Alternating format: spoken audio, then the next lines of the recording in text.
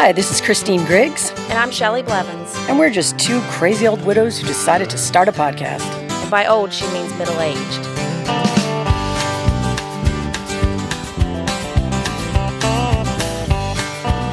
Hey everyone, welcome back to the Dare to Live podcast. I'm Shelley. And I'm Christine. We have a special guest today. As usual, excited about our guests because they're always also great. They're always so good. Yes. So we have Kimberly Koland with us today, and her Instagram handle is at hopefully_Kimberly. I just know from Instagram that I just think she is probably one of the sweetest girls you're going to meet. You know, in her Instagram bio, she talks about just creating a community with conversations about mental health, grief, trauma, and hope. And Kimberly, just thank you so much for joining us today. If you want to start by maybe just telling us a little bit about your story and just whatever you feel comfortable with. My hope and dream is that I truly believe that if my husband's name was Brian, if there's one Brian, there's two Brians somewhere. People who might on the outside look like they have it all together. My husband dressed in professional clothes. He wore a suit and tie to work 4 out of 5 days of the week.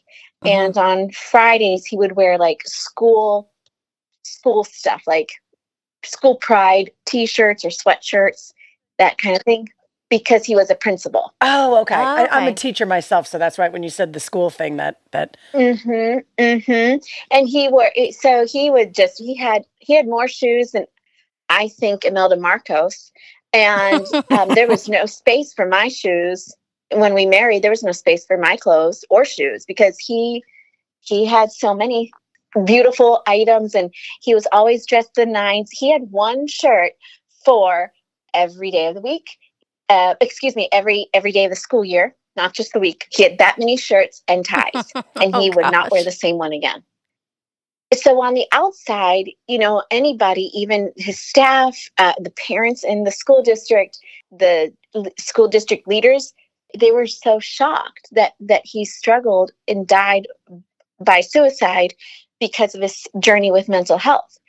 And it makes me furious because I know full well that there are many, many other people out there who look just like him. Mm-hmm. Mm-hmm.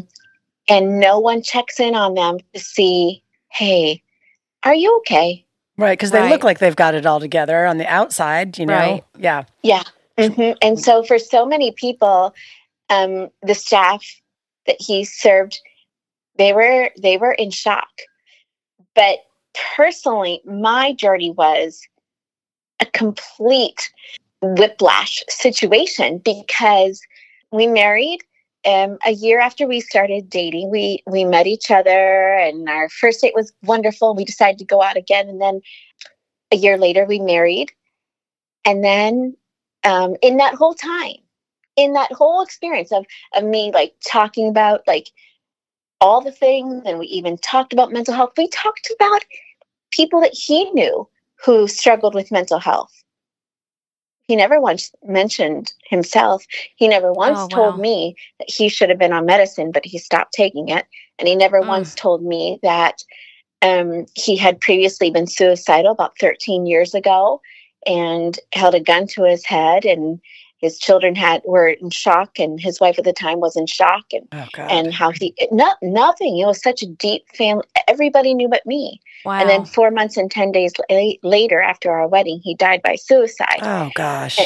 There's so many little aspects of the story, little stepping stones along the path of this journey that are just baffling. But the one that makes me the most sad is that everybody knew but me.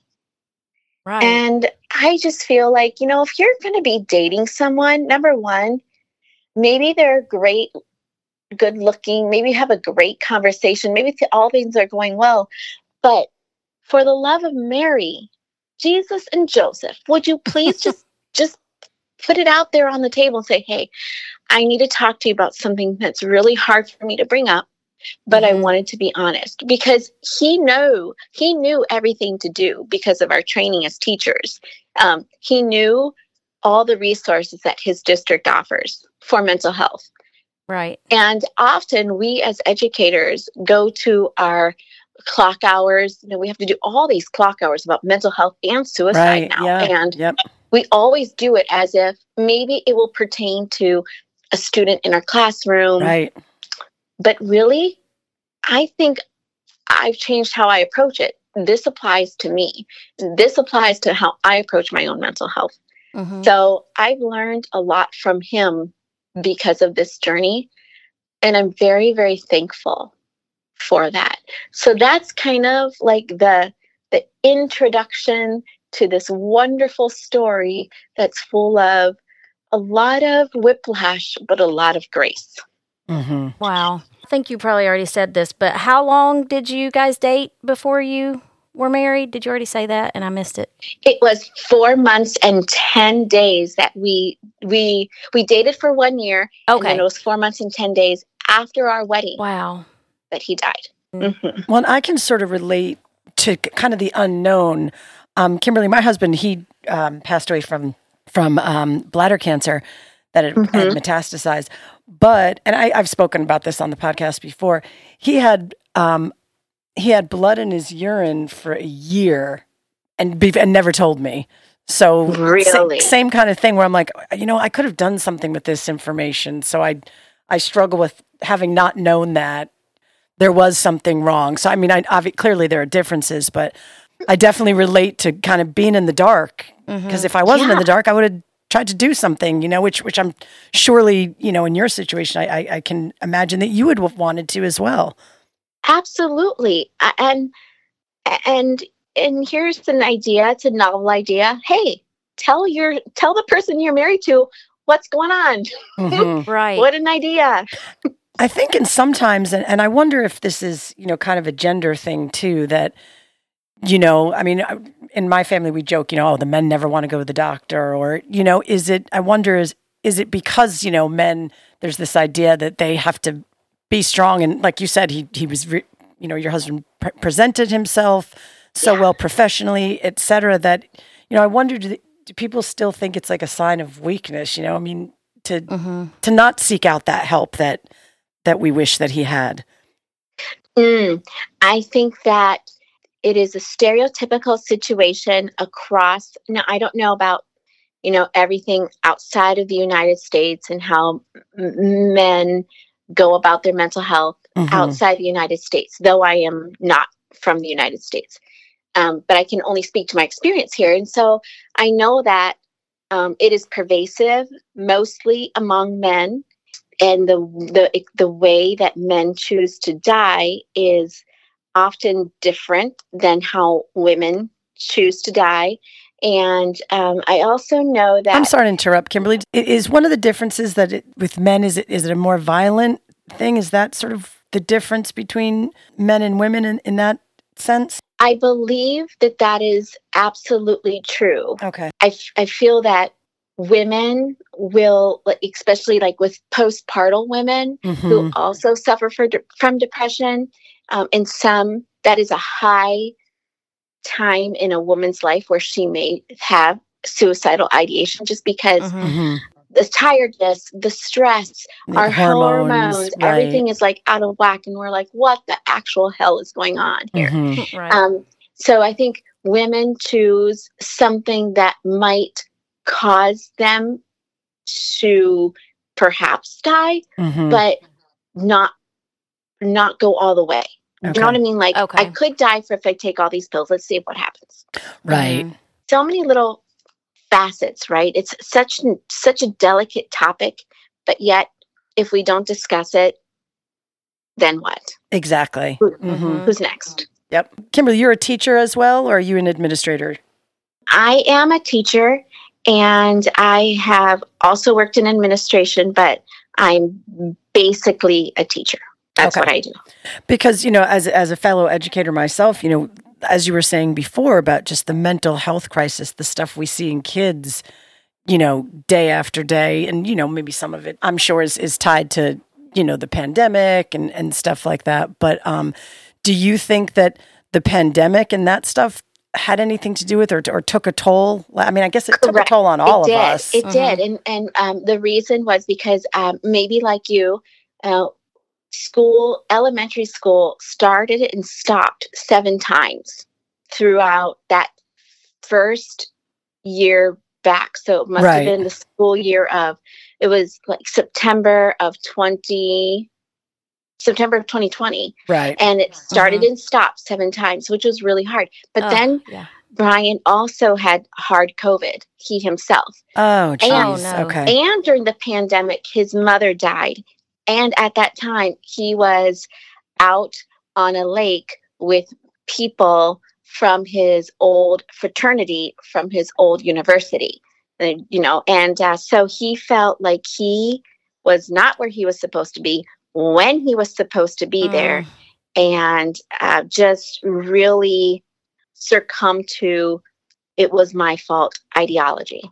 Oh, gosh. It just pushed him into a vortex of, oh my gosh, how do I get out of this? And also, because of his position in leadership, there were times when at the end of the year, it's really stressful.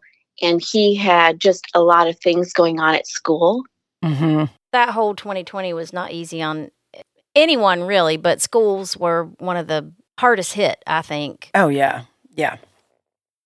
Anyone in, agreed. Students, teachers, administration, everyone. If you don't mind me asking, how long has it been since Brian passed? It will be 2 years in October. Okay.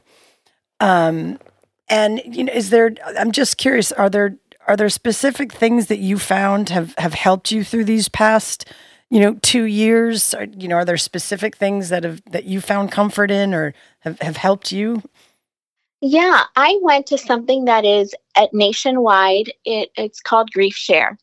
And you do not have to be a person of faith or attend a church to be able to go to a Grief Share class. Mm-hmm. It is nationwide. You just punch in your 5-digit zip code and it will generate, different locations throughout your metro area. And so I went to Grief Share, and it was so wonderful because there were people there who were just like me. And my family doesn't really understand my journey because no one has. My parents are still alive, even though they're in their mid-80s. Mm-hmm. My siblings have never lost a child. They've never lost each other. We've never had sibling loss or spousal loss for them. It's just, I'm loved, but I feel alone, and that's normal. And so I needed to talk to people. I reached out to my place of worship, and they were hosting a grief share. And when I went there, I looked around and I thought at first, I don't want to be here, but neither did they. Yeah. Mm-hmm. And we still get together every now and then as our small group. And it's, the friends that you're so thankful you have, but never wanted to meet. Mm-hmm. Right. We have kind of some get-togethers with a bunch of fellow widows. It's sort of an open, we do different things here and there, and there's just such camaraderie in that, in sharing that with other people.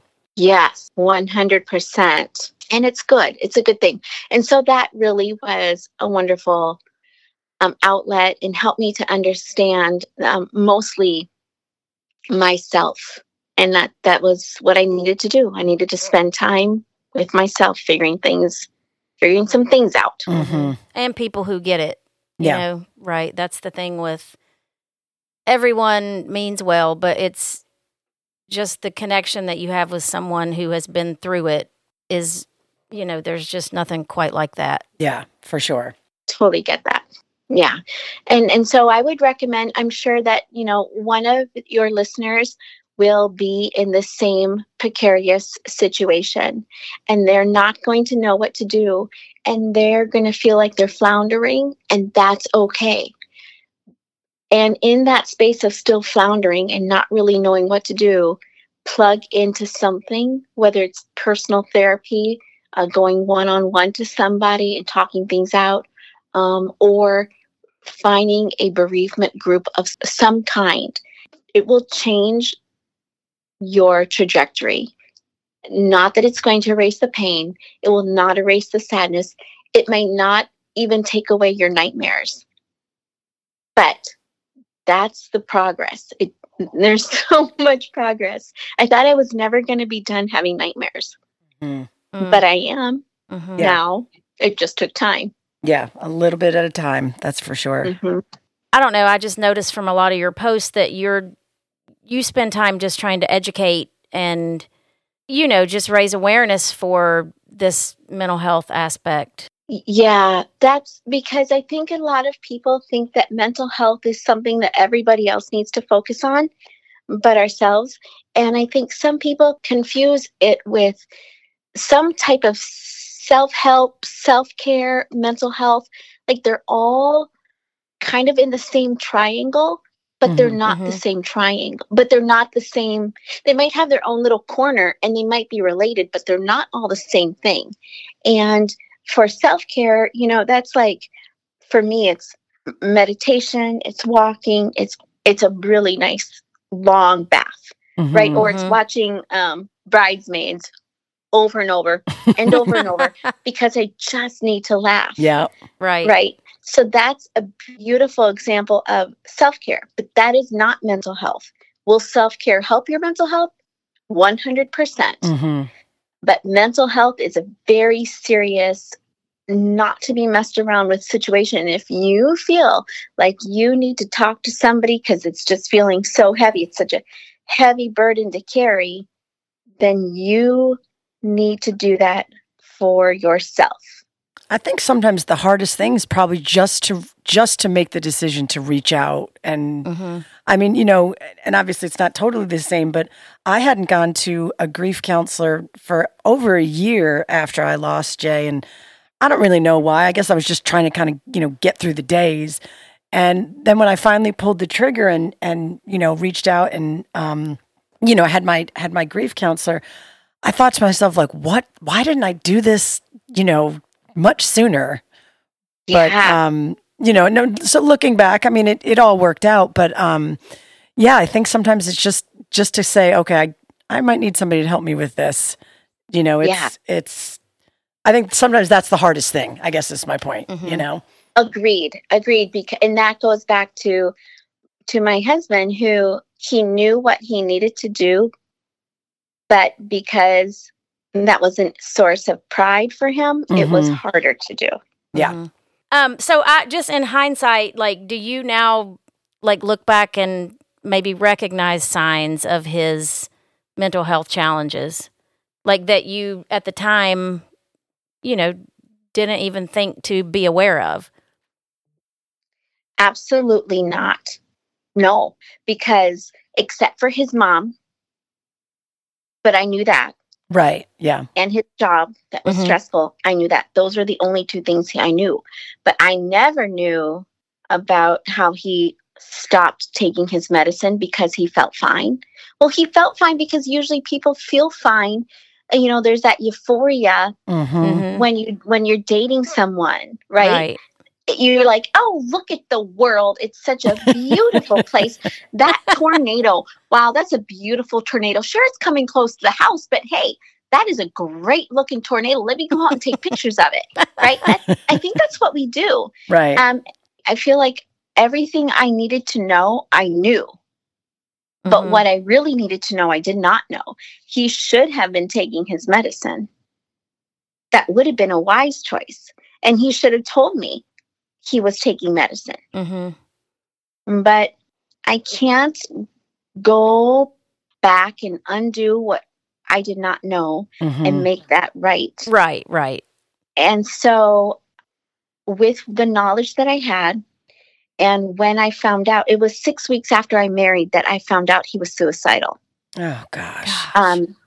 And where everybody else is like, oh, look at us. We're just newlyweds. It's just, it's so precious. It's just, no, it's great. It's so much fun. Well, we married. We went to Costa Rica to visit my family. We came back here.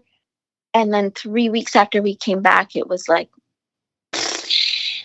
went up in flames. Wow. That's a hard way to start off. And so I feel like for that time, since July 21st, when I found out he was suicidal, and when I found out he had been previously suicidal, and when I found out all these little other things, it was just trauma response. Like, okay, what do I need to do? Okay, what do I need to do? Okay, what do I need to do? Mm-hmm. Gosh, which just must have been so hard. It was hard, but thankfully, I draw strength from my experiences with being a teacher, because I know what to do when trauma happens. I know how to, like, go in when there's a fire. I go in. I feel like we do that as educators all the time. Okay, yep, nope, I got it. Okay, yep, no, I got it. I did my best based upon everything that I knew. I did my best. I'm proud of myself for that. I cannot undo what I did not know. And so, right, of course, with what I did, I'm thankful. I'm very thankful. Well, you're one strong lady, that's for sure. Yeah. Well, and one crazy dame.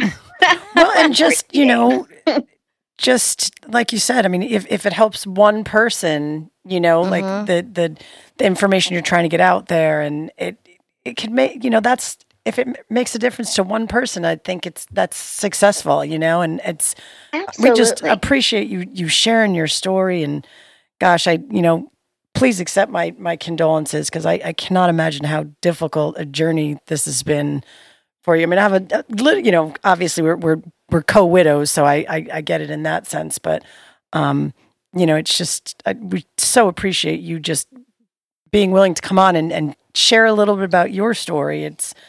It'd definitely be helpful to people for sure. Right. And so, like, if there's one Brian, there's two Brians. And I believe that there's someone else out there just like you and I, who are brand new. I don't want to be here. I don't like this at all. This is not what I wanted. This is what happened. Yep. But then there's little things that you have to learn to do for yourself that will matter. I think when you're in a traumatic situation, you put yourself on the back burner. And then when your person dies, for whatever reason they may have passed on, you have to learn to do a few steps so that you can be well.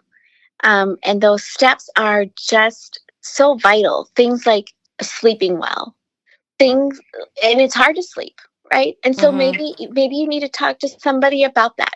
Go to the doctor and talk to your doctor about what happened, because grief affects your entire body from head to toe, and definitely your sleep pattern. And then, talk to your doctor or a nutritionist about your food intake and your alcohol intake, and making sure you have the right food coming into your body to give you the nourishment that you need to face your tomorrow.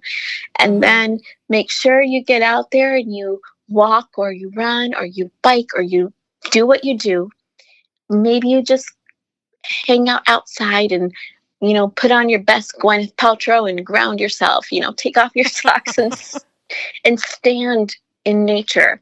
And then pick up a new hobby. Do something you haven't done, or you put on the back burner, and do that, and find support, or give yourself the space to be silent, the space to grieve, the space to journal, and do what you need to do for yourself. Even if you're a mom and you have littles or adult children to kind of, keep an eye on, parents who are aging that you need to keep an eye on. No one's going to be okay if you're not okay. Right. Yeah, it's like that's oxygen mask analogy, which is it's true in so many different facets of life, I think. And it's hard to do that. It's really hard to do that when you're a widow, because the whole world is crashing down in front of you, and you have to look at that rubble and wonder what to do next. Right. The note that you sent me last night, I just want to read it if you don't care, because it was I just thought it was so great and just resonated so much. Yeah, absolutely. This is what you said to me last night. I truly believe that daring to live is the most audacious goal anybody can have because it's not really about being alive. It's about being present and walking boldly into a future that you probably did not anticipate. At least I did not. For some people, that's the hardest thing to do, and even that comes in ebbs and flows. Like, really, that's like the truest statement. Yeah, because we're on this brand new adventure, an adventure that I know I personally did not really ask for. I was doing fine, thank you. I was doing great. This was wonderful. But now it's a new reality, a reality that I did not foresee coming, and totally a new reality that I did not ask for and do not care for. I don't want this. And it's hard to look at all this when you are a widow and you see the rubble and you wonder, where did the beauty go? Where did the beauty go? The beauty of love, the beauty of, your future, the dreams that you shared with your spouse, they're all dead. And it's horrifying. And in a very big way, you're thinking to yourself, well, there's no more beauty left. But that's actually not true, because just like in any forest fire, right? The whole forest can be burnt down. But when it is burnt down, there's a new growth that starts again, and it's renewed. Yep. And the same is true for gold. The only way that we can have the beautiful gold rings that we wore when we married was because someone melted it down, and then they had to remold it and reshape it. And I'm sure that the butterfly, or the caterpillar, when it's upside down in a cocoon for 10 to 12 days with its guts turning into mush, it's probably thinking, well, what the hell is actually happening now? This is absolutely not what I was much better as a caterpillar. Thank you. But if the caterpillar decides this is the end, I'm stuck in my cocoon of darkness, it will never fly again. And that's just not where I want to be. Right. You're doing great at just putting an example out there for everyone.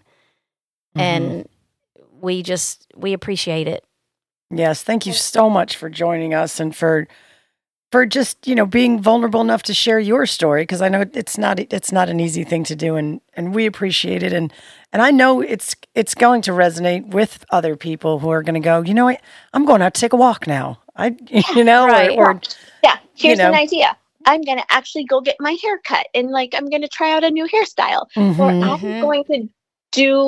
I'm going to go, it sounds dumb. I get how trite it sounds, but even these little tiny trite things matter so deeply.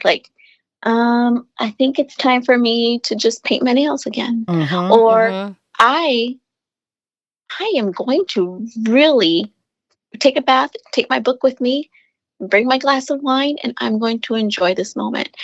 I'm still sad. I still can break down into tears. However, that sting that comes and it just digs into your guts and wants to rip it apart, that somehow eventually leaves. But that only leaves when you decide to do the hard work. And the hard work is hard. Right. It is. That's the truth. We're doing it. Yeah, that's the truth, right? Every morning we get up, we keep, that's right. We're doing it together. And I think, that's the glorious part of, a sisterhood. I think a sisterhood of widows. And I don't really know that many male widows. That's just not where I am. I don't feel like that's my journey to hang out with male widows. But I enjoy hanging out with my female widows. It feels right. It feels good. It feels like a sisterhood. And I appreciate that. Yes. Well, I wish we were closer and we could hang out. Yeah. I think. Yeah, that would be great. I have the perfect patio for that. So, and I think also through sharing stories, what I know, listening to others' stories, and what it's done for me too, is also it's kind of given me hope too, going, you know what? She's lived through that, and look at her go. All right. Or exactly. Hope or inspiration. Or so I definitely, that is something that's helped me for sure. Just hearing others' stories and how they've, kind of managed this new life. Yeah. And sometimes, we can watch where someone else is and want to be there too, but misunderstand how they got there. Mm-hmm. Mm-hmm. You want the whole apple pie, but you never wanted to pick the apples. Right. Yeah. Like you said, you've got the work's not easy or fun, but necessary. Right. Right. Well, thank you. Thank you so much for joining us. We really appreciate you taking time out of your day and chatting with us. I know you're in the last few days of school, so... Oh, you're almost there. We just finished last week, so I just got started with summer, so you're getting close, though. Enjoy it tremendously. Well, thank you for your time, and I hope you have a very good evening. Yes, you too. Have a wonderful summer. I shall. Good night, ladies. Bye. Thanks again. Okay, ciao. Bye-bye. Thank you for listening. You can get in touch with us on Facebook or Instagram at Dare to Live Podcast, and you can listen on Apple Podcasts, Spotify, or wherever you find your podcasts. And remember to subscribe and share. Leave us a rating or a review. We always love your feedback, and we will chat again soon. Thanks, y'all.